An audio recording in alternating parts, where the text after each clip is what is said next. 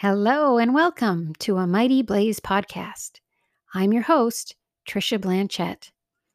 A Mighty Blaze is a group of 30 volunteer creatives working to help connect readers, authors, and independent bookstores during the COVID-19 pandemic and beyond.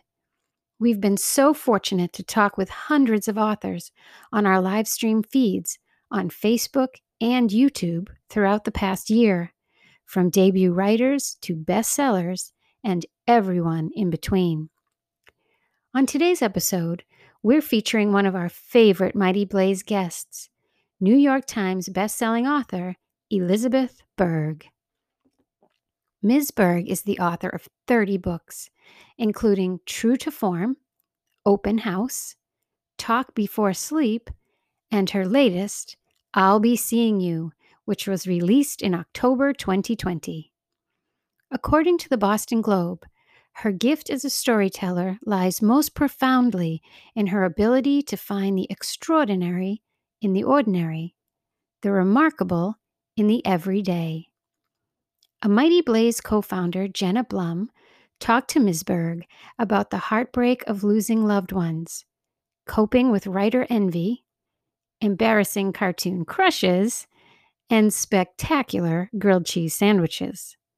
So settle in and enjoy the conversation as I pass the Blaze torch to Jenna and the warm, generous, and very talented Elizabeth Berg. All right, we are live with Elizabeth Berg on A Mighty Blaze. Thank you so much for joining me, Jenna Blum, for our Frontliner Friday with one of the most beloved authors in the universe, not just to me personally, but when I put on my own Facebook page and social media that Elizabeth Berg was joining us today, people were like, oh, I love her so much. And this is true. It's like, you can go see, it's true. I love her so much. She's my favorite. She's my inspiration for writing. I also love Elizabeth like a fangirl. So I've had to actually prepare questions so I don't just sit here and like make heart eyes at you for an hour and ask you to tell stories. But I'm going to embarrass you by reading your official bio from Penguin Random House. And then I'm going to embarrass you by telling the story about the grilled cheese sandwich that you don't remember, but I remember. And then we're going to do some chatting about stuff. So Elizabeth Berg, I'm going to put my glasses on because I need them because I'm old now. Elizabeth Berg is the author of many best-selling novels, New York Times best-selling novels, I should say. I counted them last night. You have over 30 novels. Am I right? That is just like, yeah, 30 books. It's 20-something novels. 20-something. I was trying to sieve out the non-novels from the novels. I know you have like writing, how-to writing and memoir and novels, but lots of luscious novels. Book club selections, Oprah's book club selection, the latest being the Arthur Trulove series and the Confessions Club, and the Year of Pleasures, Talk Before Sleep, which is one of my personal favorites. So it was such a guide to me during some tough times in my life. The Year of Pleasures, Durable Goods, Joy School, Pull of the Moon. Your work has been published in 30 countries. 3 of your novels have been turned into TV movies. And some of your more popular Facebook posts have been collected in Make Someone Happy and Still Happy, which I would love to talk about because it's good to talk about happiness. And you live outside Chicago, where I think you're joining us from today. Am I right? Right. Okay. All right. So we're both Midwestern girls today. Good Midwestern girls. Although, as our producer, the fabulous and glittering Jenna Payon pointed out, you look like you're actually in a Nancy Meyers movie, like on, Montauk somewhere. So well done. I need to like fangirl personally on Elizabeth because her kindness is so legendary to other authors. And I'm going to tell my story about this, that when I was starting out with my first book, and it had this sort of miraculous success and became a New York Times bestseller, which was astonishing to everybody, mostly me. I remembered reading a story, and correct me if I'm making this up because I write fiction, so that's what I do. But I remembered reading a story that you and your best friend were both writers, and when you hit the bestseller list for the first time, you were so excited that you put the list on a t-shirt, which I love because I think everything should be on a t-shirt. Like every time I say something even pseudo clever to my own ears, I'm like, oh gosh, I should put that on a t-shirt. So you put the bestseller list on a t-shirt, and then your friend got really mad at you and stopped talking to you for a long time. It was for my dad. It was oh bad. Yeah. And then as long as I was getting one made for him, I got one made for me to sleep in. So there you go. Oh my gosh, that's such a good, you're already a much nicer person than I am, because I'd be like, look, I have a t-shirt and it me on my t-shirt walking up and down this billboard. Like I actually have a billboard upstairs in my office. Wallpaper, like makeup, tattoos on my forehead, everything. So she does this for her dad. And I remembered reading this story and thinking, oh, I bet there are, some pitfalls here in having this sudden really good thing land on you. It's like, the house from Wizard of Oz, like landing on you. And so I cold emailed Elizabeth, like care of her website, and said, hi, I'm a baby author. This amazing thing just fell on me. Can you maybe give me some guidelines about how my life is going to change in both good ways and unanticipated ways? And Elizabeth not only wrote back to me right away, but when you came to Boston for your next book speaks, you said, well, let's go out to lunch. And I was like, no, I'm so knock-kneed with like great fear and awe.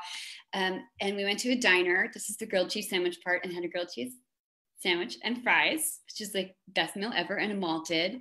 And you talked to me about the ways in which, I could expect my life to change and what it was like to be an author, like how to be an author, basically.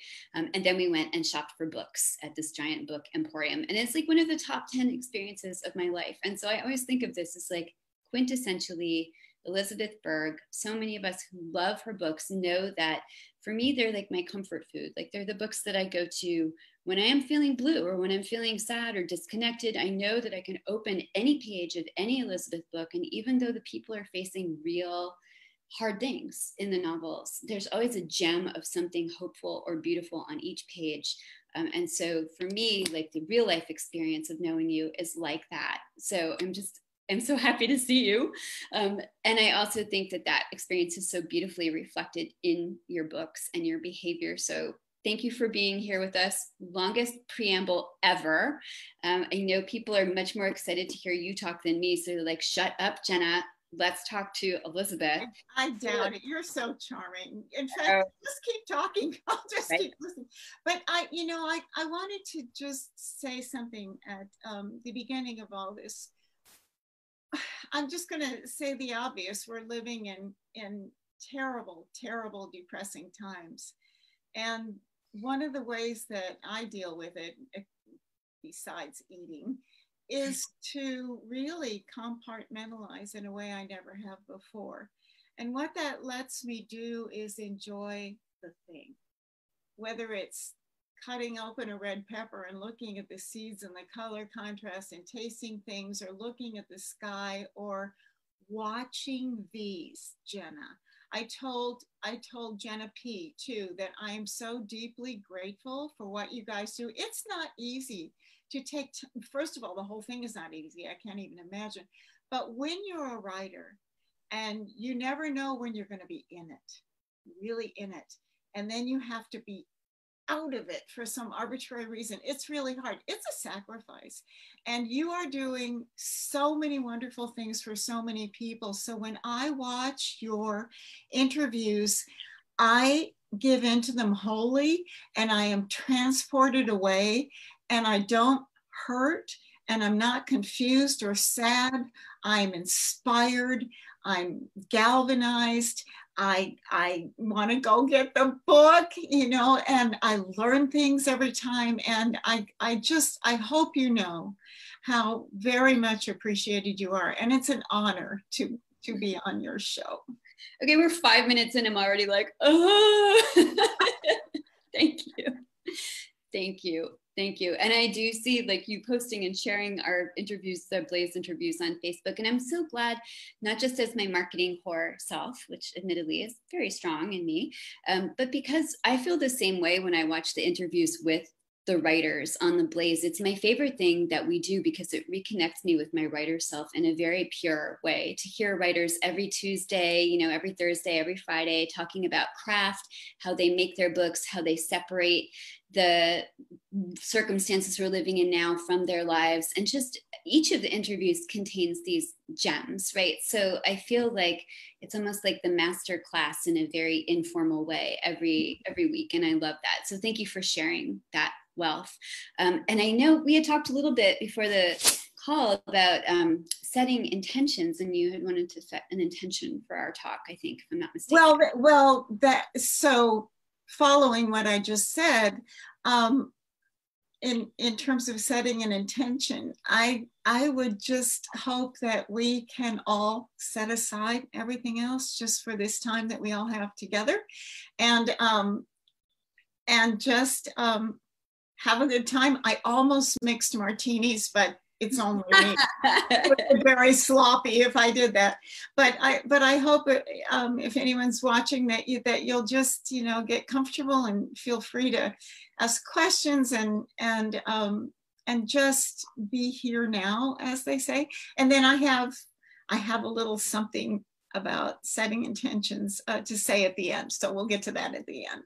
I'm so excited. Thank you. And I'm glad you didn't tell me about the martinis beforehand, because I would have made myself a big gin and tonic, which is my thing right now. I'm just going to show you like what I drink when I'm here in Minnesota.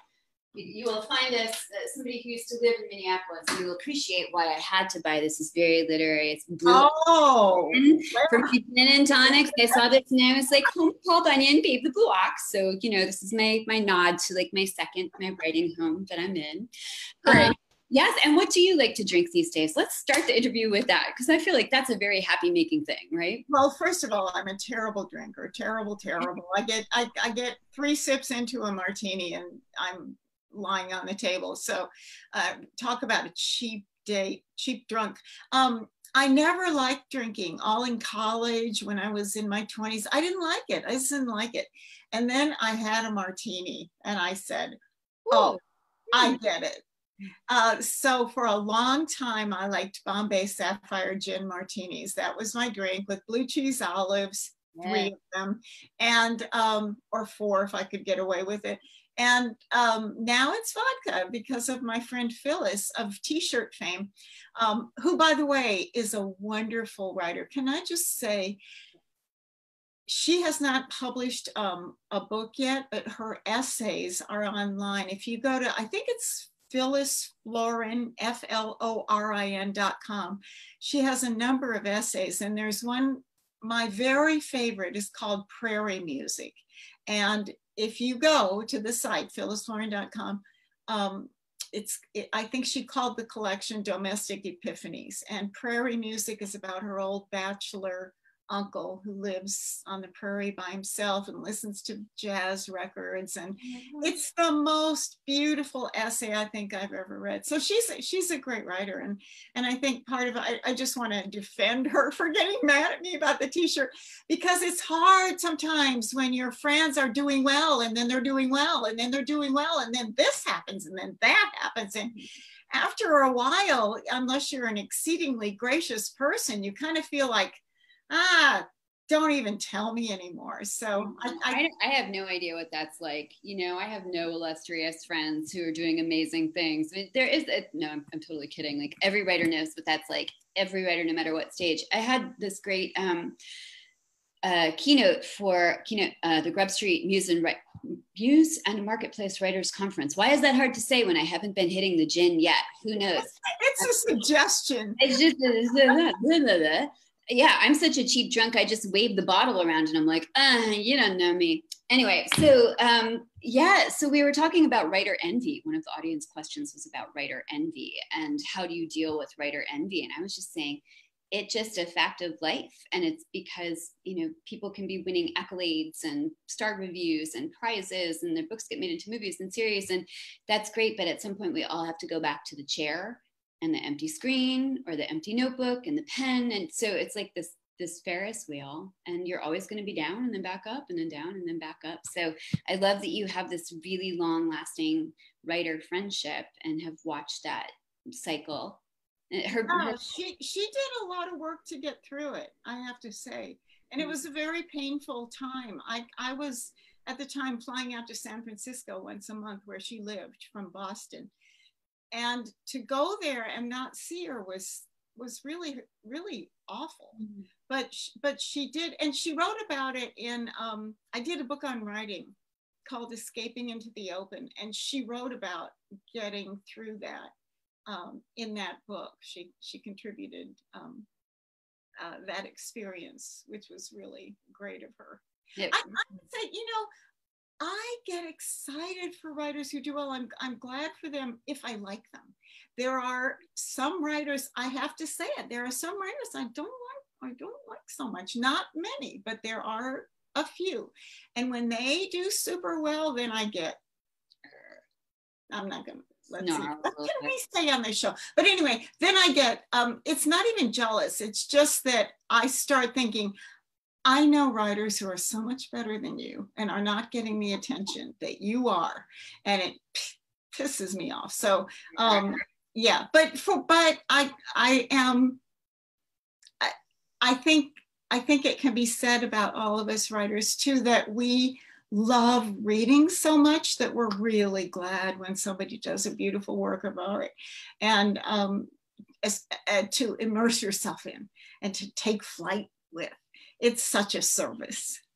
It is. And especially now, I've heard so many people, readers and writers who are readers, say it's so hard to read right now. My attention is so fragmented. And I feel always grateful as a writer when I can get sucked into a book without thinking about how it was put together, right? This is like a sort of a casualty of writing professionally, I think, for me at least, is that you are always looking for how the sausage is being made and how did he or she do this or that. So when I have a story that enraptures me and lifts me out of my daily life and pulls me into it completely, I'm so grateful. And I have to say, and I'm going to sound like a sycophant, but like everything I read of yours is like that. And that's partly why I treasure your books so much, is I know that they're going to take me out. Remember the Calgon commercial? Like, Calgon, take me away. It's like, your books are like the Calgon that I think, oh good, there's a new Elizabeth Berg Calgon out that's going to take me away from the quotidian and bring me into this world where things are real, but they also feel good. So that's so great. And your new, well, that happens. A thing. It's true. And the new books, which I was reading on a screen, and I never read on a screen, so such is my love for you that I know it's on a screen, but you have it behind you. I'll be seeing you. It sucked me right in, even though I was reading on a screen, and I forgot to be cranky that I was reading on a screen. So for those of you who haven't yet put this book on your radar, I'll be seeing you, which is also one of my favorite songs, and if I had drunk the gin, I would sing it, is a memoir about Elizabeth's parents and their, what you call their outsized love affair with each other, and also their decline. So like really big themes of parents and aging parents and love stories. And I just, of course, on like the first, sentences, I found things to plug into. So I have so many questions about it. But can you tell readers a little bit more about what prompted you to write this memoir? Sure. Dealing with aging parents is something that, if you're lucky enough to have your parents live a long time, you're going to have to deal with. And it is such a complex mix of many strong emotions, including anger, frustration, confusion, but also humor and grace and great love. And it was so big. And I don't know about you as a writer, but when something is so big inside me, the way I get it out is by writing about it. So I did that to get to, because it was getting so crowded in here in my soul. So I got it out onto the page. And then I realized after I'd written it that what I really hoped this book would do is to provide my experience so people could bounce their own experience off of, and it would let them know that it's okay if you just want to murder somebody. It's okay if you weep and weep and weep. It's okay if you don't understand why your parents are changing their mind back and forth. Yes, I want to move out of the house. No, I don't want to move out of the house. And all that, as in all things like this, life doesn't stop. You may have a minor crisis in that your parents are faltering badly, but then life goes on in other ways too. So there are attendant catastrophes that happen. the book is meant to be a kind of cheerleader for getting through these hard times, so that in that respect it applies not only to aging parents but to any huge event that can happen like that in your life. I have to tell you that, you know how when authors go on tour and people say, what book do you like best? And they say, oh, this one. And everybody goes, oh, you're just saying that because it's the new one. This is not my favorite book. The Story of Arthur Truelove is my favorite book, but I think this is the best thing I've ever written. So I will stand by that. And I think that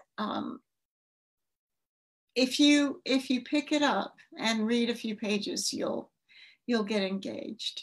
I read a very brief part the last time there was a book festival that I went to, which was about 2,000 years ago. And it was from the end. And the way I can tell that I've written a book to my satisfaction is if I read it again and again and again, and I still like it. And that's what happened with this one.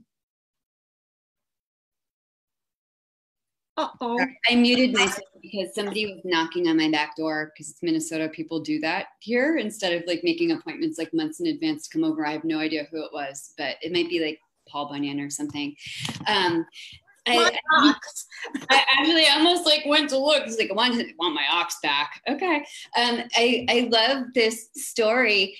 And I think there's so many things about it that strike a chord with me. One being that you'll admit to having a favorite child, like among your work, or not the favorite child. And I wanted to ask more about Arthur Truelove too, so readers can be introduced to that book if they haven't read it yet, and the continuation of his series. But why do you think, because I have this assessment too. Somebody asked me recently, I haven't read any of your work, which is your best novel? And then wrote, ha ha. Right. And I was like, don't say haha. I think I know which one it is. And because this friend was a writing teacher, I could tell him candidly, this is the one I think is the best. Why do you think I'll be seeing you as your best work? I began being published as a nonfiction writer. And there is a kind of ease and fluidity in my nonfiction writing. That I hope is also in fiction, but it's not as easy for me to write fiction as it is nonfiction.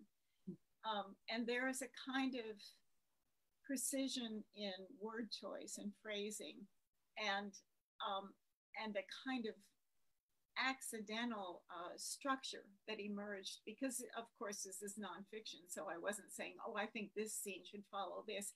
It just happened. And it made its own story. But I think that a friend just wrote to me about this, a wonderful writer named Jessica Treadway, who, by the way, has a book out called The Gretchen Question, which is such a good book club book. So much to talk about. Anyway, Jessica wrote me and she said, you know, a lot of times when I read memoirs, I find that I can't relate to them because the authors are talking about things that just don't pertain to me at all. But I could relate to this. She said it was so abundant, the things in here that I could relate to. So I think that helps make for a good reading experience. I love that. So I'm going to ask you to move a little bit closer to us if you can, because I just got a message from our fabulous producer that you got a little quiet. So you have to project, as we used to say in elucidation classes. Good. How is that, everybody? Is that better? Say something. Spinach in my teeth? No. And I think you're not quite as quiet now. Yeah, Jessica Treadway is a great writer, and The Gretchen Question is wonderful, and anybody who has a book club should read it. I actually deviated from writing fiction for the first time ever to write a memoir. And I found it a little bit easier in the sense that I didn't have to create the plot, which for me is the hardest part, because as you said, it happened. And I personally love, as a reader, reading career novelists' essays and memoirs sort of gets me through the tougher parts of my own life. I feel as though these people who I so admire because they've created these vivid imaginary worlds that help show the emotional truths of people's lives, they then show the emotional truths of their own lives. And it acts as like almost like a rope over a chasm that I'm pulling myself across, like bit by bit, right? For instance, Anne Patchett, who so many of us revere as a novelist, my favorite work of hers is an essay collection called This is the Story of a Happy Marriage. Me too. Me too. Right? Yeah. I love this. And she talks about being a dog mom and about getting married and about becoming a writer and about training to be in the police academy and, you know, all these things. But when my mom was sick, when she was mortally sick, I was gravitating not to fiction for escape, but to essays so that I could pull myself across the chasm. And when I was reading I'll Be Seeing You, it was so fascinating to me to know your work very conversantly as a novelist, and to see the same generosity of vision at work, in the amplification of beautiful daily things, but then also to have these moments of connection where it was like this very simple statement where your soul is just laid bare. It's like a, you know, a wire connecting with another wire. It's like me connecting with you as the reader to the writer, like, and one of them was about partnership, like early on in the memoir, saying like my parents' love story was so outsized and so wonderful. And I have failed at partnerships or failed at relationships. And even in my relationship now, which I know is a long-term happy partnership, like I fail all the time and he's very patient. And I just thought, what remarkable clarity of self-assessment, and what it was just stated so simply. And I admire that more than I can say. Do you feel that there is a different process for you of writing? Is it a relief to put things down and not sort of mask them in fiction? And I'm going to ask you again to speak up a little bit in your answers. Sorry. Okay. Sorry about that.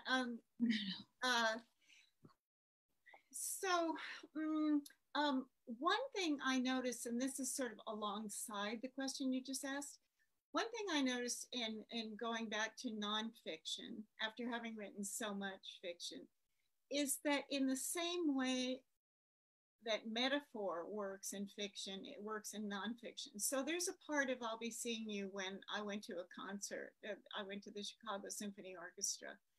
And it was a beautiful concert. And I was sitting behind an older couple. And he was really old. And when it came time for intermission, it was very difficult for him to get up out of his chair and get up to his walker and go up the aisle. When they came back from intermission, they sat at the end of the row so that he wouldn't have to struggle climbing over people, and so that he could get a head start. So that when the concert was over, and it was so, you know, he was still such a handsome guy. He must have been in his 90s, so well dressed, and his wife too.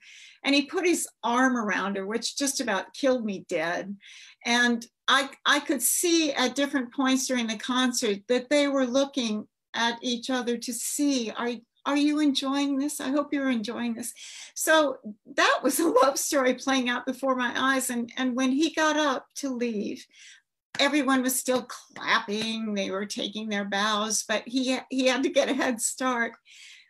And I wanted it to be that the people who were saying, bravo, bravo, were saying it for him, that he still came out, that he still went to the concert, that he made it up the aisle in his walker. And of course, I was thinking about my parents, what they were going through, and bravo for them, that in the midst of all this, they still held on to that essential core of themselves, because it got very rough.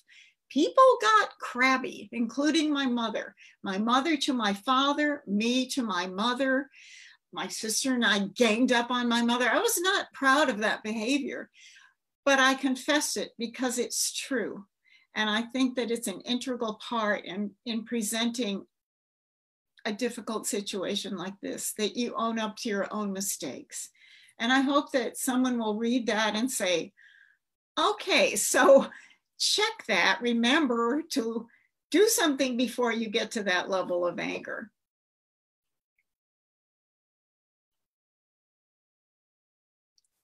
I'm not muted anymore. It's hard to, I don't think anybody behaves like a saint when you're dealing with a parent who is sick or who is failing. I mean, and if they are behaving like a saint, then nobody really wants to know about those people, right? It's such a hard, it's such a crucible to go through. And I think what you're talking about with whether it's fiction or nonfiction is exactly why I read and exactly why I write, that I hope to reflect some of my experience back to people, whether it's through my own voice or through a character's experiences, and they feel less alone. Yeah. It can be really lonely. So fiction and nonfiction helps me feel less alone in whatever I'm going through. And if I'm really in pain, I will turn to a book because there is some wisdom there. If you had one anecdote to share about your parents that's illustrative of the love that they had for each other that you're exploring in I'll Be Seeing You, what would it be? Well, in the book, I guess there are a lot of them in their whole lives, but in the book, my dad got Alzheimer's, and it was a burden for my mother. It was at the point when it wasn't horrible yet. It was just that he would say these things that you would go, what? But we were going to take my mother out because he was saying people are breaking into the car and that hooligans stole the lid of the garbage cans, and he was trying to block the closet so that they couldn't come in, things like that. But for the most part, he was doing okay. So my sister and I wanted to take my mother out because she needed a break, or take him out with us because my mother needed a break. Sorry. We were going to take him clothes shopping. And he said, no, he needed clothes desperately because he'd lost so much weight. He said, no, I don't want to go. And we said, why don't you want to go? And our feelings were kind of hurt because we were such swell broads, and why wouldn't he want to spend the afternoon with us? And finally he said, your mother might need something, and he had so little muscle mass. I mean, and my mother said, what might happen to me if you go? And he said, you might fall down the stairs. I mean, he was looking out for her always. And even when they moved into the place they finally ended up living in, he would take his mobile scooter and park it against the door at night so no one could get in and hurt his wife. So he lost his mother at a very early age. I think he was 3 when his mother died. He was raised by a taciturn housekeeper who made him eat all his dinner. If he wanted dessert, then flip the plate over and eat the dessert on that side. And his father was a very withdrawn, cold man. I never saw my grandfather smile. So that's what he came from. So when he met my mother, who was kind of lively and fun and pretty, and she was his North Star and remained so for all of his life. They had what my agent describes as a Reagan-esque marriage where there was no room for anyone else, really. I love that. What was that like to be? I have so many questions. Like, how do you find love like that? And especially if you're raised by a taciturn, plate flipping housekeeper. But what is it like to be a child watching this marriage if it doesn't have room for other people in it? I've talked to my brother and my sister about this. It was as though we were all our own little planets. They were the sun and the moon, and we were our own little planets. We all sort of fended for ourselves. I told my brother once, it must not have been a very flattering thing to say. I said, all through high school, I don't remember you. Where were you? He could probably say the same back to me, but I think that it teaches you to ask yourself for things that you need to have. And it also, as I say, very early on in the book, it sets an impossibly high standard. I began to see that I would never have a relationship like that. That's really tough stuff, trying to have a relationship like they did. I would need to be a much better person and a more giving and generous person to have a relationship like they did. more patient. My mom was pretty patient because he was scary. He was really scary when I was growing up. He was an Army guy, a lifer in the Army. And man, when he said jump, you said how high. And it took a long time for us to reconcile the fear that I had of him growing up into the outsized love that I ended up having for him. And he had big shoulders too, right? So he was an imposing guy even when he got old. That's something that stuck with me from reading the memoir. It's like big guy. I love the sorry, go ahead. But he gentled down. He gentled down, which is, I think, is one of the best things about aging, is that you do lose some of the rough edges. You do, even if you're an impatient person like me, you get a little more patient, and you have a little better perspective. And I feel that older people really have a lot to offer. It's an aggravation to me that older people aren't given the attention that they deserve, because they have so much to offer. I agree with that. And I agree with the gentling down of sometimes difficult personalities, or very loudly broadcasting personalities. Even my mom, who was like Aurora Greenway from Terms of Endearment, except with red hair. In her last year, I remember she was very impatient. She was like a toddler. Like, she had this attention span of like a 2-year-old, which is why I always let her read my first drafts of my books, because if she could sit through a whole book, then I knew it was a good book. But in her last year, there were times where she could sit still. And one of my favorite memories of her is sitting with her in a car. We were going to go to the beach and she couldn't make it to the beach. So we stayed in the parking lot in the car, and we watched in Florida some parrots. There were these green parrots in a tree. And my mom, who could never sit more than 5 minutes in her life without going and throwing a party somewhere, just like sat and smoked her cigarettes, but she was like, clutching to the grave, and, said like, aren't they beautiful? Aren't they just so beautiful? They're so phosphorescent, like that green color. And I thought, wow, who are you? Like, thank you for giving me this moment. I always thought that might be there. And I know you write a lot and with great tenderness about characters who are older, like Arthur Trulove, for instance. And is that one of the reasons that you love Arthur Trulove so much and this series? Can you talk a little bit about that book? Yeah, one of the I told you a little about my grandparents, and also I was raised an Army brat, so I lived 6 years in Germany, and I never saw my grandparents, and I did not live in the state that they did, this being my mother's parents. I just didn't see them. So I didn't have a lot of experience with older people. But when I first went into nursing, many people know I was a registered nurse before I became a writer. The first job I had was working in a nursing home, and it was all old people, and I loved them. I just adored them. I liked their cardigan sweaters and their high top shoes, and I loved how long they'd live and the stories they tell me. And it was there that I first got this great love of older people.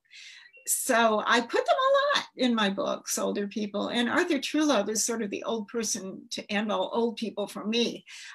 He had a sense of humor. He'd been through a lot. He was compassionate. He was wise. He was so giving. He didn't have any ego about things. So it was a pleasure to be around him. And I wrote his character, and I wrote about that fictional town because for years now, I know I wanted to compartmentalize this and not bring any sadness in, but let me just briefly say that we've been going through a hard time, not just because of COVID, but for a long time, for many years. Every day I would cry when I read the paper, literally. So I needed to create a place where I could go to where people were kind to one another. And so I wrote the story of Arthur Trulove because of that. I wrote somewhere I wanted to be.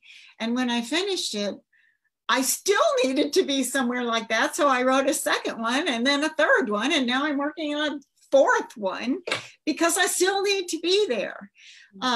So what was the question? I don't know. I'm enraptured by this. So who even knows?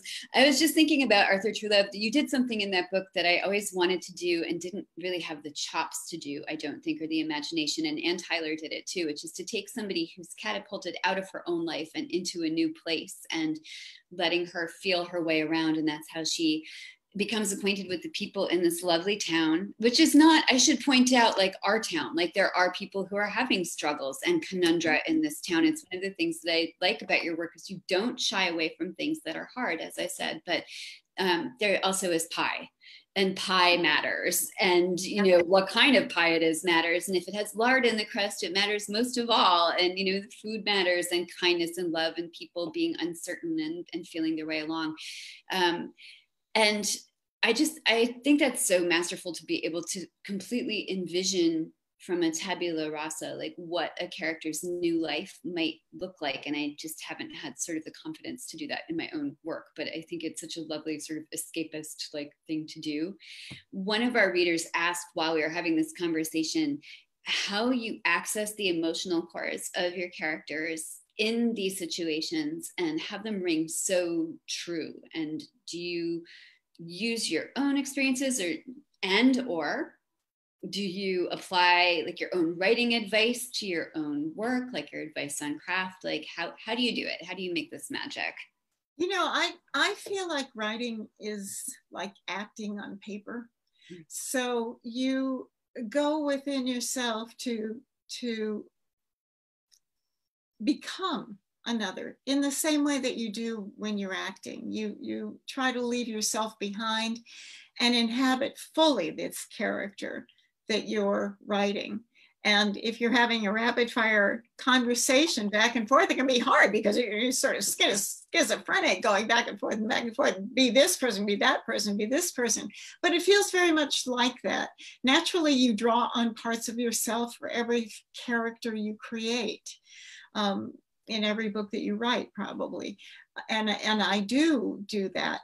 But I guess I would like to bring a measure of compassion and empathy to every character I write, even the quote bad ones, because that's what makes them real, because that's how people are. Even the worst people have some pocket of grace inside them somewhere, and it has to show. Even if it's just a little glimmer. And we all, as human beings, have such a complex range of emotions. It's one of the most wonderful things about us, the way that we can be so kind and so selfish and so happy and so sad.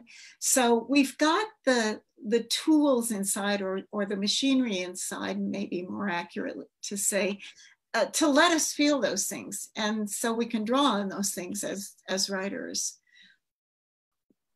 Do you feel like, we were talking about sort of feeling like your own planet in your family's constellation? I think I just mixed astronomical metaphors there. But do you think that sort of observational position maybe in your own family contributed to being a writer and having like the sort of like lonely planet feeling? Writers talk a lot about being on the outside of things, or feeling like they're on the outside of things, and looking in and saying, you know, how does this work? Or how do you fit into this social group? Or how do you be friends with people? Or how do you walk down the street? I mean, I remember this growing up. I was one of those little freaky kids on the playground who was like always like picking up rocks and making up stories, and nobody would talk to me, which is fine because I had imaginary people to talk to. But I feel as though that sort of element of loneliness, do you think that honed a little bit what you were just talking about, which is the access to your own emotions? I do, but I also think it's just something that you're born with. If you're a writer, you are born with the habit of noticing and the inclination to notice. I always think of that Woody Allen thing that he said, I forget in what movie it was, but he's talking about two trains passing each other. And on one train, they're having this rollicking party. There's all kinds of stuff going on. And on the other train, everybody's just sitting quietly. And he's saying, that's me, I'm the watcher. I watch. And I have to say that even at this ripe old age, I'm still most comfortable hanging on the periphery of the room and watching what's going on, rather than being involved, and God forbid on the dance floor, because I'm such a bad dancer. Say people say, oh, you just say that everybody can dance. I cannot. I was at Tipitina's in New Orleans, and a guy asked me to dance, and I said, I can't dance. You can. I said, no, I really can't dance. And he took me out on the dance floor, and after about 30 seconds, he said, wow, you really can't dance. And he let me go. Did you step on him? You stepped on his feet? Yes. Punch him That in the was face? one of the things, yeah. I think that's a skill. I think it's an anti-skill. I once cleared a whole nightclub by getting up on the stage when I was on like some mind-altering substance. Really? 19, I'm like, I'm going to dance in that cage, because one does at 19. And I got in the cage and I was like, whoop, whoop, nightclub cleared out. I mean, it's a gift. I like saved all these people from being consumed by a fire or something, right? So, I mean, that's how I choose to think of it. Speaking of observing, I noticed that you do this, or the characters do it in all of your books, where they will look at a character, at any person their vision lands on, like a nurse or a diner waitress or a bird eating a worm or a flower, and conjecture as to what's happening inside that person. Do you do this like every day, like still, just as a sort of a habit, a reflex? It won't stop, Jenna. It won't stop. Yeah, go past the guy making the pizza in the window, and I could watch that for hours. Well, again, you're a better writer than I am, because I'd be like, ooh, pizza. I'm very distracted by food. I'm like, oh, who cares what he's thinking? There's a pizza. Do you ever, and this is just a sort of a weirdo writer question, but do you ever get a feeling about some people that's stronger than other people, like real life people, where you feel like they're actually sort of broadcasting to you, like what they're, almost like a mood or an emotion? Yeah. Deep, dark secrets of crazy writers. Yeah, absolutely. You can just walk past, well, I shouldn't say you, but I bet it's you too, but I can walk past a person and it's like, what was that? There's just something. It's their aura, or it's their, I don't know what it is, but it is as though they're loud and they're quiet. You can really, you get attracted to certain things in a very strong way. Yes, and it's almost like a taste, like a mental taste, and you're like, oh, that's what it's like to be that person, and then it goes away. Like, it's a strange, I don't even know if I can quantify it or put it in words and use it, but it gives me hope that maybe, I mean, I could be just making all of this bleep up, because again, that's what I do, but I feel as though, like, I love that about what you do and what I do, is that we get to imagine that we can translate these things into words. And for me, it's a kind of wondering what it's like to be, what is it like to be that person? And the way to find out, to the extent that we think we do, is to write it, to become that person. And then you think you know, and you could be very wrong, but you answer it to your satisfaction anyway. Yes, it's super fun. You get to go into other people's skins and walk around for a while. Outfits, right? And, bikini bodies. Do you ever, what is it like for you to write characters you don't like that much, who maybe, the pocket of grace, everybody has pockets of grace. I might, I'm sitting on my own lips not to ask political questions about that statement, but, when you have characters who have only tiny pockets of grace in them, how is it to write those characters? And then also, what is it like for you to write male characters? Well, writing male characters is just, it was surprising to me to feel as though this isn't so hard. I think as someone who observes personalities and sees consistencies in certain types of personalities, namely men, it wasn't as hard as I thought.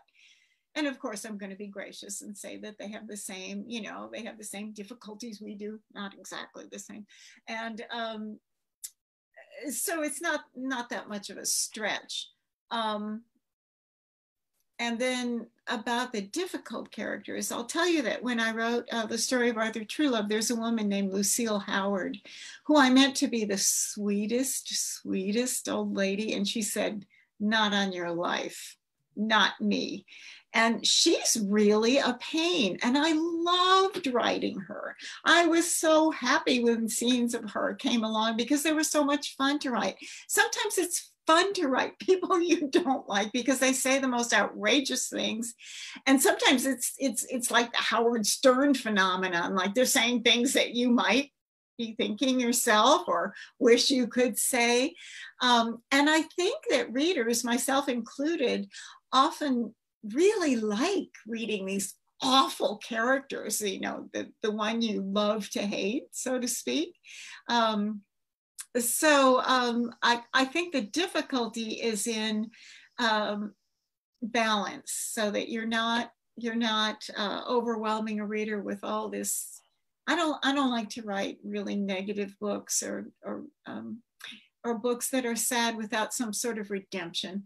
And I don't like to write violence or, you know, somebody killing somebody. Some people do it really, really well, and some people like to read that stuff. My mother included. She loved those scary books, thrillers, rippers. You know, she loved that stuff. But I don't. I think it's hard enough being here, so I try to provide something else. There's some respite. I know when I read Stephen King religiously, but I have to read it like this because I actually don't read it for the supernatural or the horror elements of it. I read it for the psychology. Like I think he's really good with people. But I'm with you. We run a Mighty Mystery series on A Mighty Blaze every Tuesday, and my friend Sarah DeVello interviews all the mystery writers and is talking about like the sort of like stabbings and killing. I mean, the writers talk about the psychological underpinnings of their characters. That is interesting, but I can't read a thriller plot for that reason. Like I can watch Lifetime. That's about it. I can watch a woman get pushed off an interior balcony. That's about like as far as I can go, you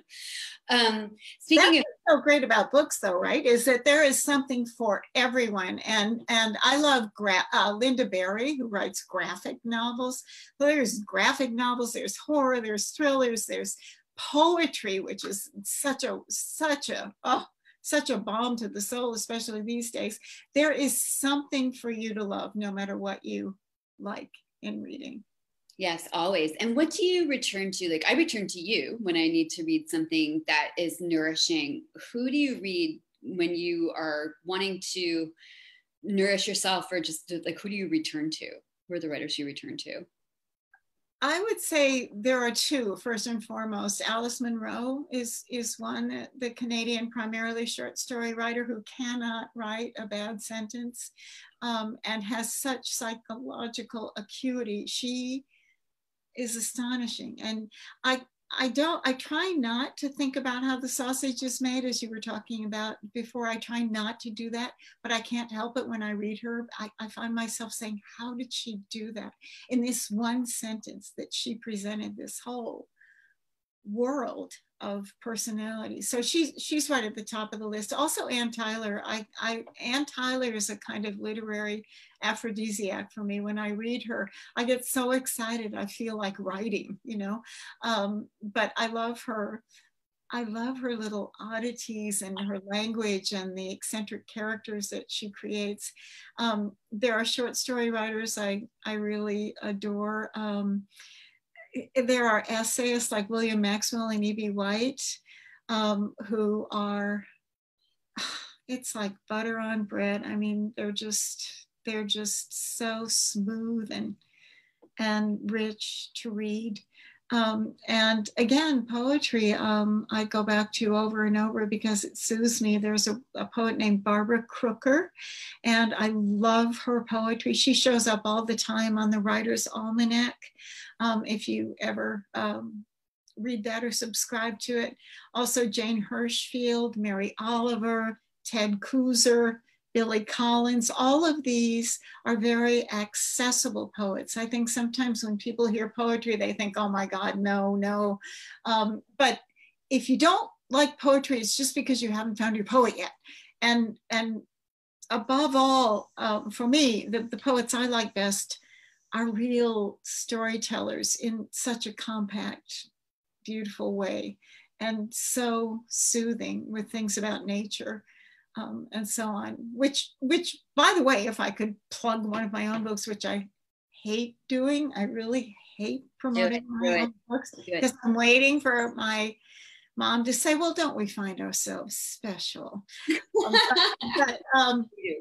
These little books, Happy to Be Here is the latest one. There's Make Someone Happy, Still Happy, and Happy to Be Here. These are compilations of Facebook posts which were done at the request of readers. When enough people asked, I finally said, well, fine, okay, I'll do it. And they're like little chapbooks, and you can read just one little entry, and they're meant to make you happy. They're meant to give you relief. Even if I write about the death of my dog, Homer, which I did, and still happy, it's still meant to lift you up in the end. So that's what the poets do for me. It's a very succinct way of, I think that too, I kind of came to poetry in a sort of a back-asswards way. We learned it in high school, and it was all of the, sort of Byronic poets and the sonnets and the iambic pentameter. And I had found that sort of dry. And the first poet I plugged into is not actually known for her poetry. It was Erica Jong, who wrote a collection of poems called Becoming Light, and they were narrative.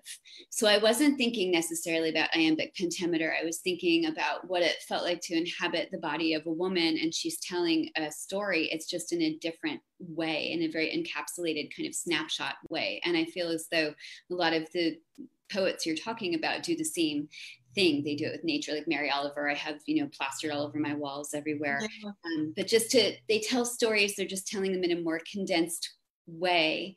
And the literary aphrodisiac that you mentioned in terms of Ann Tyler, I sometimes get that from poetry. It's like a road gets applied to my temples, and I think, oh my God, I now have to write a poem.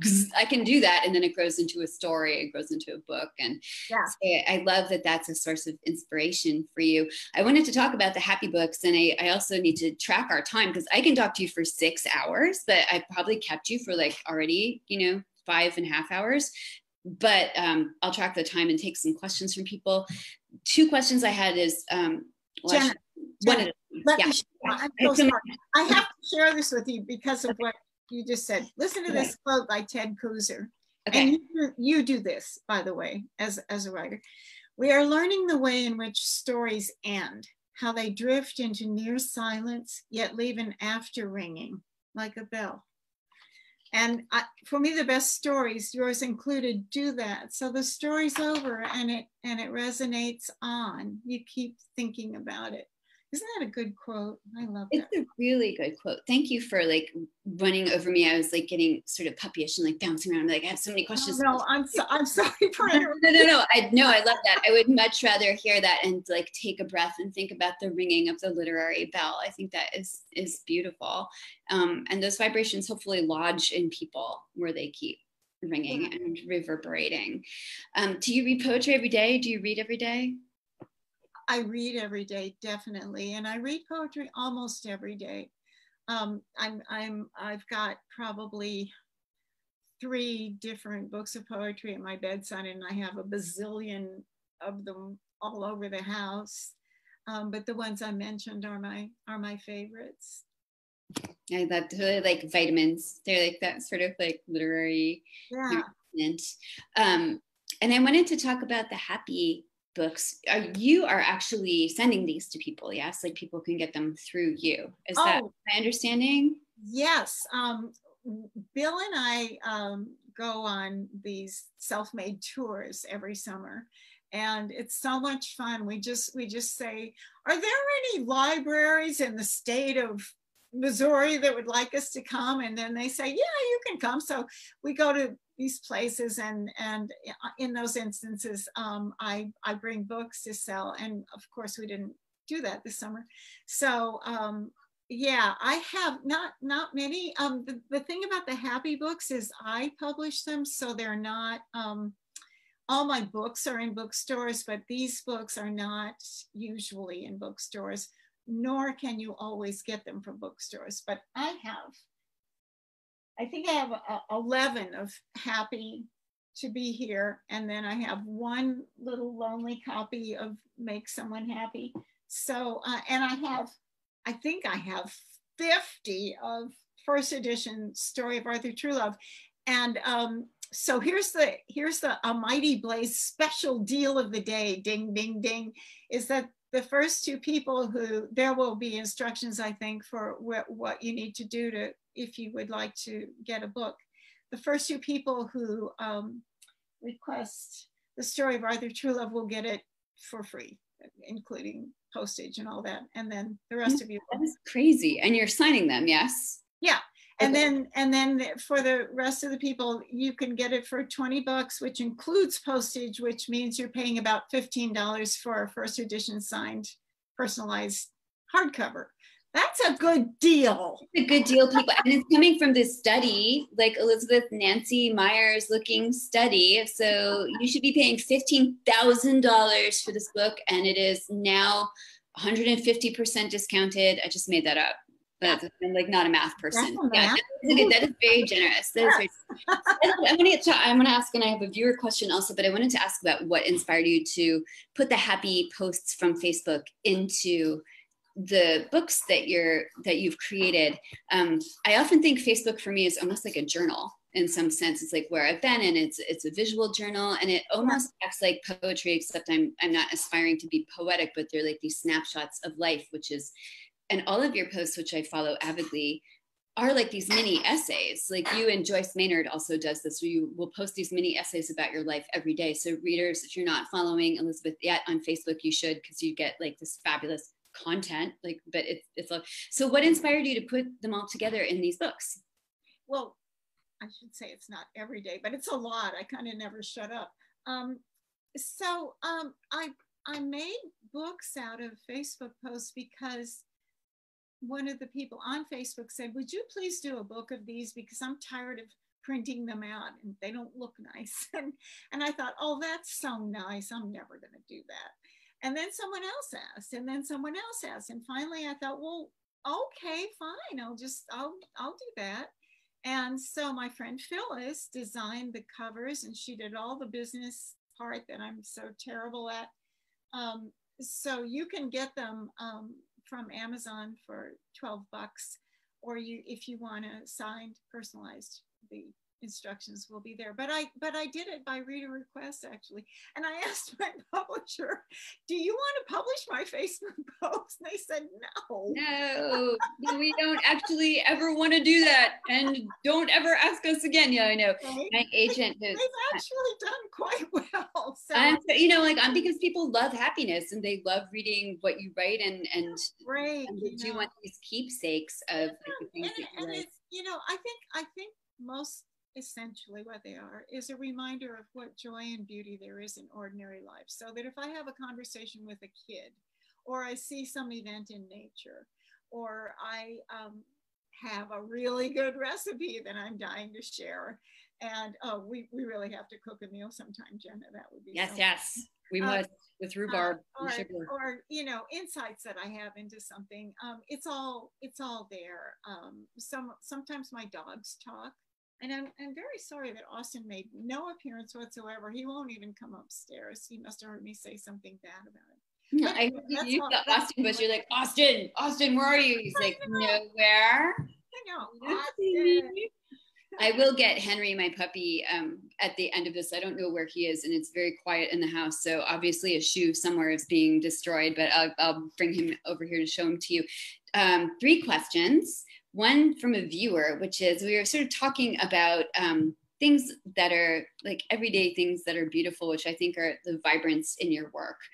What do you do to make your nonfiction especially vibrant? Like as a journalist, as an essayist, as a memoirist, like what advice do you give to people who are writing nonfiction to make work vibrant? There's a wonderful quote by photographer Walker Percy about it's something like, if the thing is there, why there it is.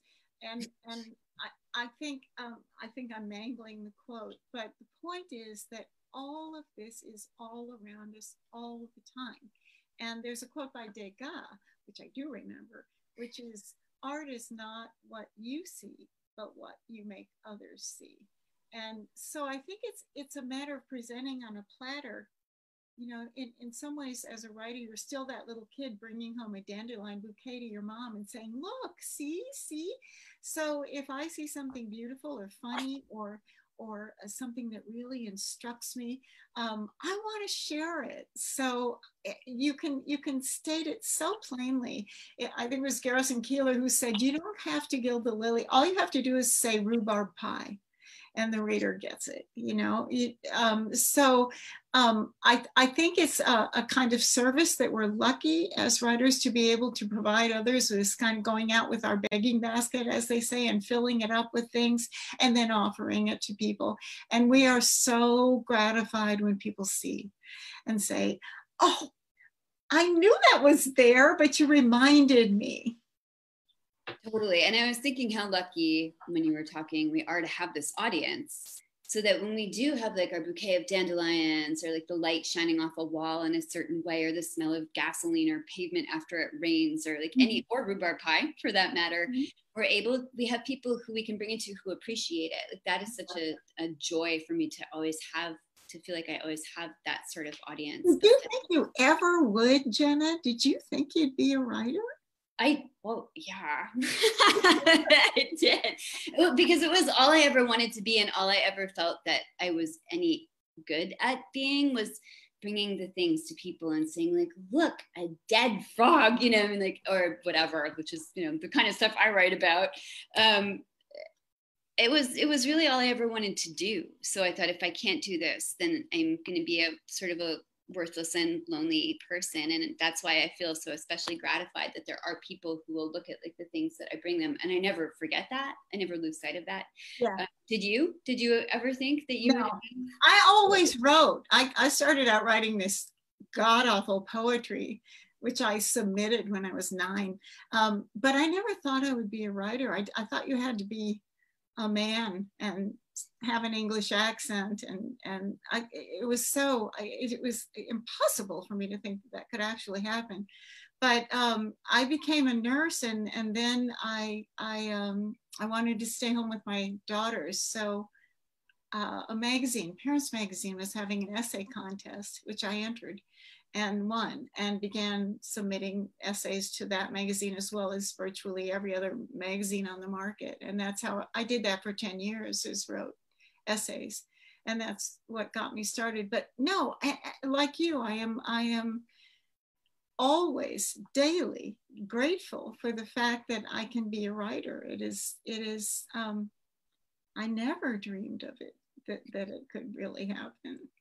So how did you feel like a fake, you know? Yeah, the imposter syndrome. We talk about that a lot. We all have. Are you the Jenna Blum? And you go, what are you talking about? Yeah, no, right. I know when I hear myself introduced at events, I always say, well, that's a hard act to follow, because that doesn't, you know, really, it's like the person they're describing and the person who's in the yoga pants. I'm just, right. I'm looking, I'm like, me talking to me, Woody Allen moments. But yeah, I mean, it is a little different from the person who's like bringing the dandelions and saying like, I hope I made them pretty enough for you to look at, and like sitting around in my disgusting yoga pants day after day.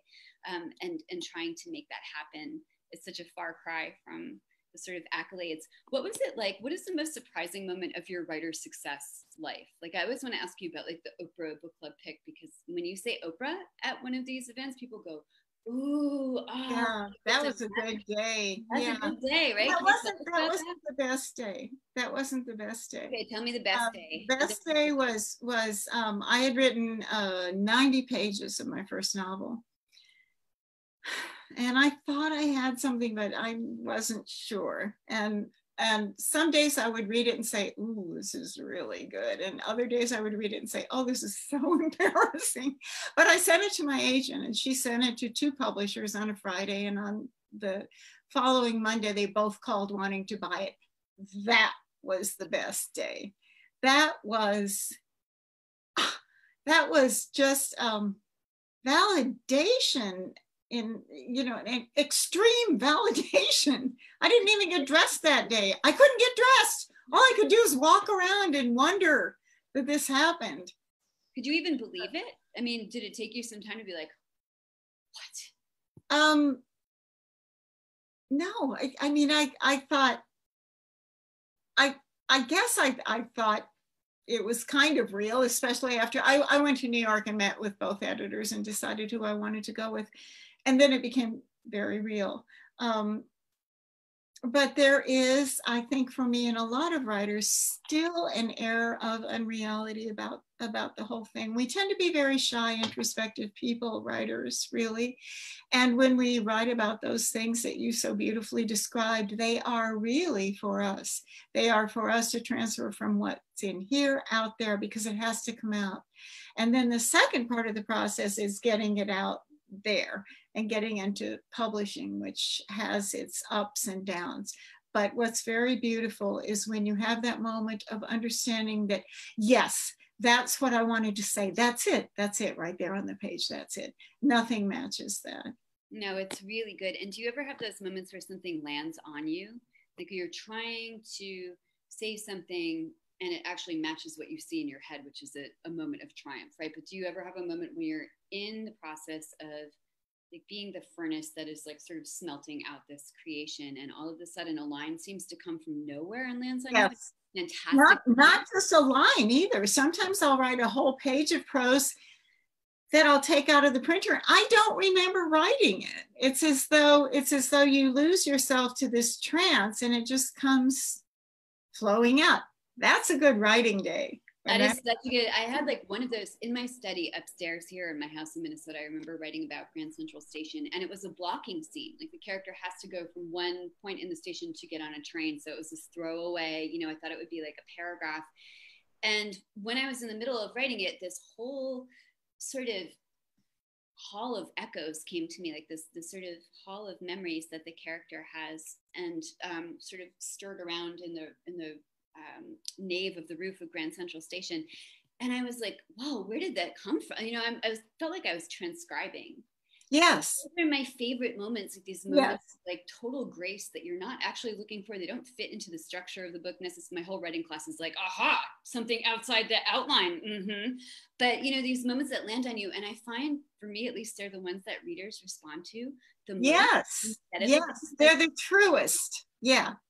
Yeah. And they say, this line spoke to me so much, but when I say thank you, I feel like an imposter then, because I don't feel like I was responsible for coming up with that line, right? But I confessed that, and I was like, this is what grace feels like for a writer. Yes, exactly. On you, and then you can give them to other people and you have no idea where they come from. Is so amazing, right?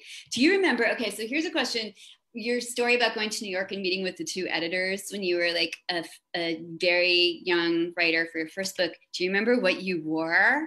And do you remember what it was like to walk into the publishing houses that day? Were you just like, I'm in Oz? Well, I went to restaurants. So I remember that the editor, Kate Medina from Random House, is the editor I chose, and it was Cafe des Artistes. And I couldn't eat a bite. I was so overwhelmed, and I apologize. And I'm such a pig. I mean, I'm such an eater, and I could not eat this beautiful meal because I was just up to here with excitement. And I'm afraid I probably wore one of those, was it called Liberty dresses? The little prints, and then I'm not a good dresser. I'm sure it was beautiful. I asked this because I remember going to meet with my agent for the first time, and I wore all black. And of course, it was in New York, and it was summer. Chic. It was not chic because it was summer, and it was 9,000 degrees and 900% humidity. And I was an hour early because I was so nervous, and I walked around the block in front of the agency to kill time. And so by the time I got up to meet my agent, I was like dripping with sweat, and I was like, "Hello, let me hug you." She still took a chance on me, but it has taken me 18 years to eat in front of my agent, honestly. And she is French, and she's like, Jenna, you have to eat something. I have ordered us a brie. I know you love cheese. So you might like, finally, like I knew that we were actually friends as well as industry, comrades, because I could eat in front of her and be like, give me some of that bread from your plate. I would like to hear a favorite dog story of yours also, since we're both dog moms, like avid dog moms. Oh man. Tell me yours, because that caught me by surprise. Okay. Something of favorite. Well, the reason I was thinking of that is I was thinking about your happy books and your essay about Homer, or the post about Homer. And that's actually not a very happy moment, but it was really meaningful to me when I read the story about, or the Facebook post about Homer's passing. It was helpful to me. And for those of you who haven't read it, and you should, Elizabeth's post about Homer was about his last day, I think, and you knew it was his last day, and so you went and laid in the grass with him and talked to him, and just about your journey together. And when I read that, my old boy Woodrow was like, I want to say 14, and he made it to 15, but I kind of knew that his crossing was coming, and I felt that whole time like I was going toward Niagara in a barrel. Like, I had survived other things, but I was like, I don't honestly know if I'm going to survive this losing this creature. And reading that about Homer, of course, I was like, oh God, but I also felt so much less alone because I read that post, which is exactly what we've been talking about. Like, that's why you read, that's why you write, to sort of reach a hand out across difficult experiences and say you're less alone. And it gave me the courage to say, you know what, I know this is coming, but like every day I have with him is a good day. Like even the last day when you lie in the grass, it's a good day. So, and I'll say something like awfully tear-jerky, but the behind the scenes on this is that Elizabeth was going to come to my apartment and meet Woodrow when he was very, very old, when he was 15. And so I had made a cake because I'm like, there will be dog and there will be cake. And you finally get to meet this ancient creature. And the morning you were supposed to come over, it was the morning that he passed. And so I remember texting you at like 4 a.m. and being like, I'm so sorry, it's not a great time, like the dog is dying, but I felt like you were with me in that moment because you knew what it was like to go through this. And so that's not my happiest dog moment, I guess, but it's like one of my favorites because somebody who's not physically with you can still be with you in a time of great loss. So I thank you for that. It was amazing. Oh, I'm so sorry I didn't get to meet him, but I got so much out of your posts about him. I think one of the things that helps when our dogs get old and it's inevitable is to understand how much smarter they are about it than we, and how I really felt like, I wrote in that book that I was telling him, Homer, when this is over, you're not going to hurt anymore, and you're going to, blah, blah. And he said, if you need to think that, that's okay. But I'm all right. I'm with you. I love you. I had a good life. Oh God, I'm going to get going again. But here's a good memory is when I got my first golden retriever, he was in this batch of sort of unwanted puppies, and I saw a picture of them all. And I was thinking, oh, they're all so cute. How am I going to decide? How will I decide? And when I got to the house, there was one puppy who had commandeered every single toy in the room. There was a stack of toys over there with a little puppy standing there like, don't even think about it. And I said, that one. You chose like the rapacious one, right? Like the one with the lust for life. Yeah. Yeah. Right? I mean, I would choose like the little quiet one in the corner or something, and you're just like, I want the one who's like, blah, blah, blah. Yeah, I know. I would choose that. I would choose them all actually if I could, but I know. I was going to say, who does not want a whole litter of golden retriever puppies? I like put them all in the trunk. Like, I'm going to take them all home. Oh my gosh, so great. I honestly have no idea where my puppy is right now, but I will go find him. Oh God, I don't even want to know what's happening. He probably ran away into the corner again. What are you going to dazzle us with next? Do you hate this question? Like, what's next? The what's up? Who's on deck next question? No. First of all, thank you for the dazzle thing. No, I don't like to talk about specifics of what I'm writing, but I'm doing the edits of the Fourth Mason novel. I'm sure after I turn it in that I'll have to go through it one more time. But then I want to write a collection of sort of informed short stories, kind of creative nonfiction about old boyfriends. And I have a title, which is Bluto's Girl, because I had a crush on Bluto. I'm so sorry to tell you. The Popeye Bluto? Oh my God. And Mighty Mouse. And I shared that on Facebook. Do you know how many people had crushes on Mighty Mouse? I mean, that mouse had a torso, okay? He got a torso. As did Bluto. And I'm recognizing a pattern here, something I didn't know about you before. It's all about the torso. Who knew? All right, a lot of memes. They have to be kind of stupid, so you can push them around a little. Maybe so you can manipulate them, just like. I think that, I just want to go through from the beginning when it was Mighty Mouse and then Bluto and then all the way up into I was in third grade and I loved Billy Harris with all my heart. I knew nothing about him except that he got picked to be the teacher's assistant and got to write on the blackboard. And so I would write Mrs. Billy Harris on my papers. And then, we have such heartbreak and such joy and so many experiences with boyfriends that I think a lot of people also have had or certainly can relate to. I am so excited to. I always wanted to write something like that called Shapes of Men. That was not just about the boyfriend, but about like men who had influenced me, from like my fifth grade teacher, my dad, my brother, Shapes of Men, and many, many old boyfriends. I am seeing from viewers that many people are very excited about the next Mason novel as well. So great. That's great. You have a lot of people anticipating both of those books, including me, of course. All right. So I feel like if you could just walk through the screen right now, that would be good, because I do actually have some rhubarb pie from my garden with a brown sugar crumble top. And I kind of feel like I could sit here all day and talk to you about these things, and people would be like, okay, when is Jenna going to stop talking? So I'm going to let everybody else go and we can sit here and talk about the pie for a little bit. But thank you for dazzling us literally with all of your stories and your books and your study and your smile and just your you-ness. Like, thank you for spending some time with us this afternoon. Such a joy for me. I hope everybody else enjoyed it, because like for me, I'm just like, it's the best thing ever. So thank you. And if there happens to be anyone who's not come to A Mighty Blaze before, come all the time. It's just wonderful. It's absolutely wonderful. Thank you.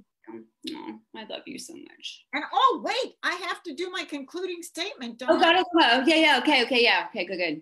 So here's what I have to say, that writing is a joy, but the readers who bother to take the time to read what I write, here's how you make me feel. And I'm going to ask that you close your eyes. Nobody will do it because they probably have problems with authority figures like I do. But close your eyes and okay, now open them. Here's how you make me feel. This thing hurts. Heavy is the head that wears the crown. I was never prom queen. It's never too late. You are the reader's prom queen. Oh my God. Okay. Anyway, thank you. Oh my God. Thank you so much, Elizabeth. You are just a total freaking delight. Thank you. Thank you for joining us. I'm Trisha Blanchet for A Mighty Blaze podcast. If you enjoyed this episode, please consider subscribing and leaving a review to help other book lovers find us. Join us next time for a conversation with actor and author David Duchovny. Until then, keep your blaze burning and your pages turning.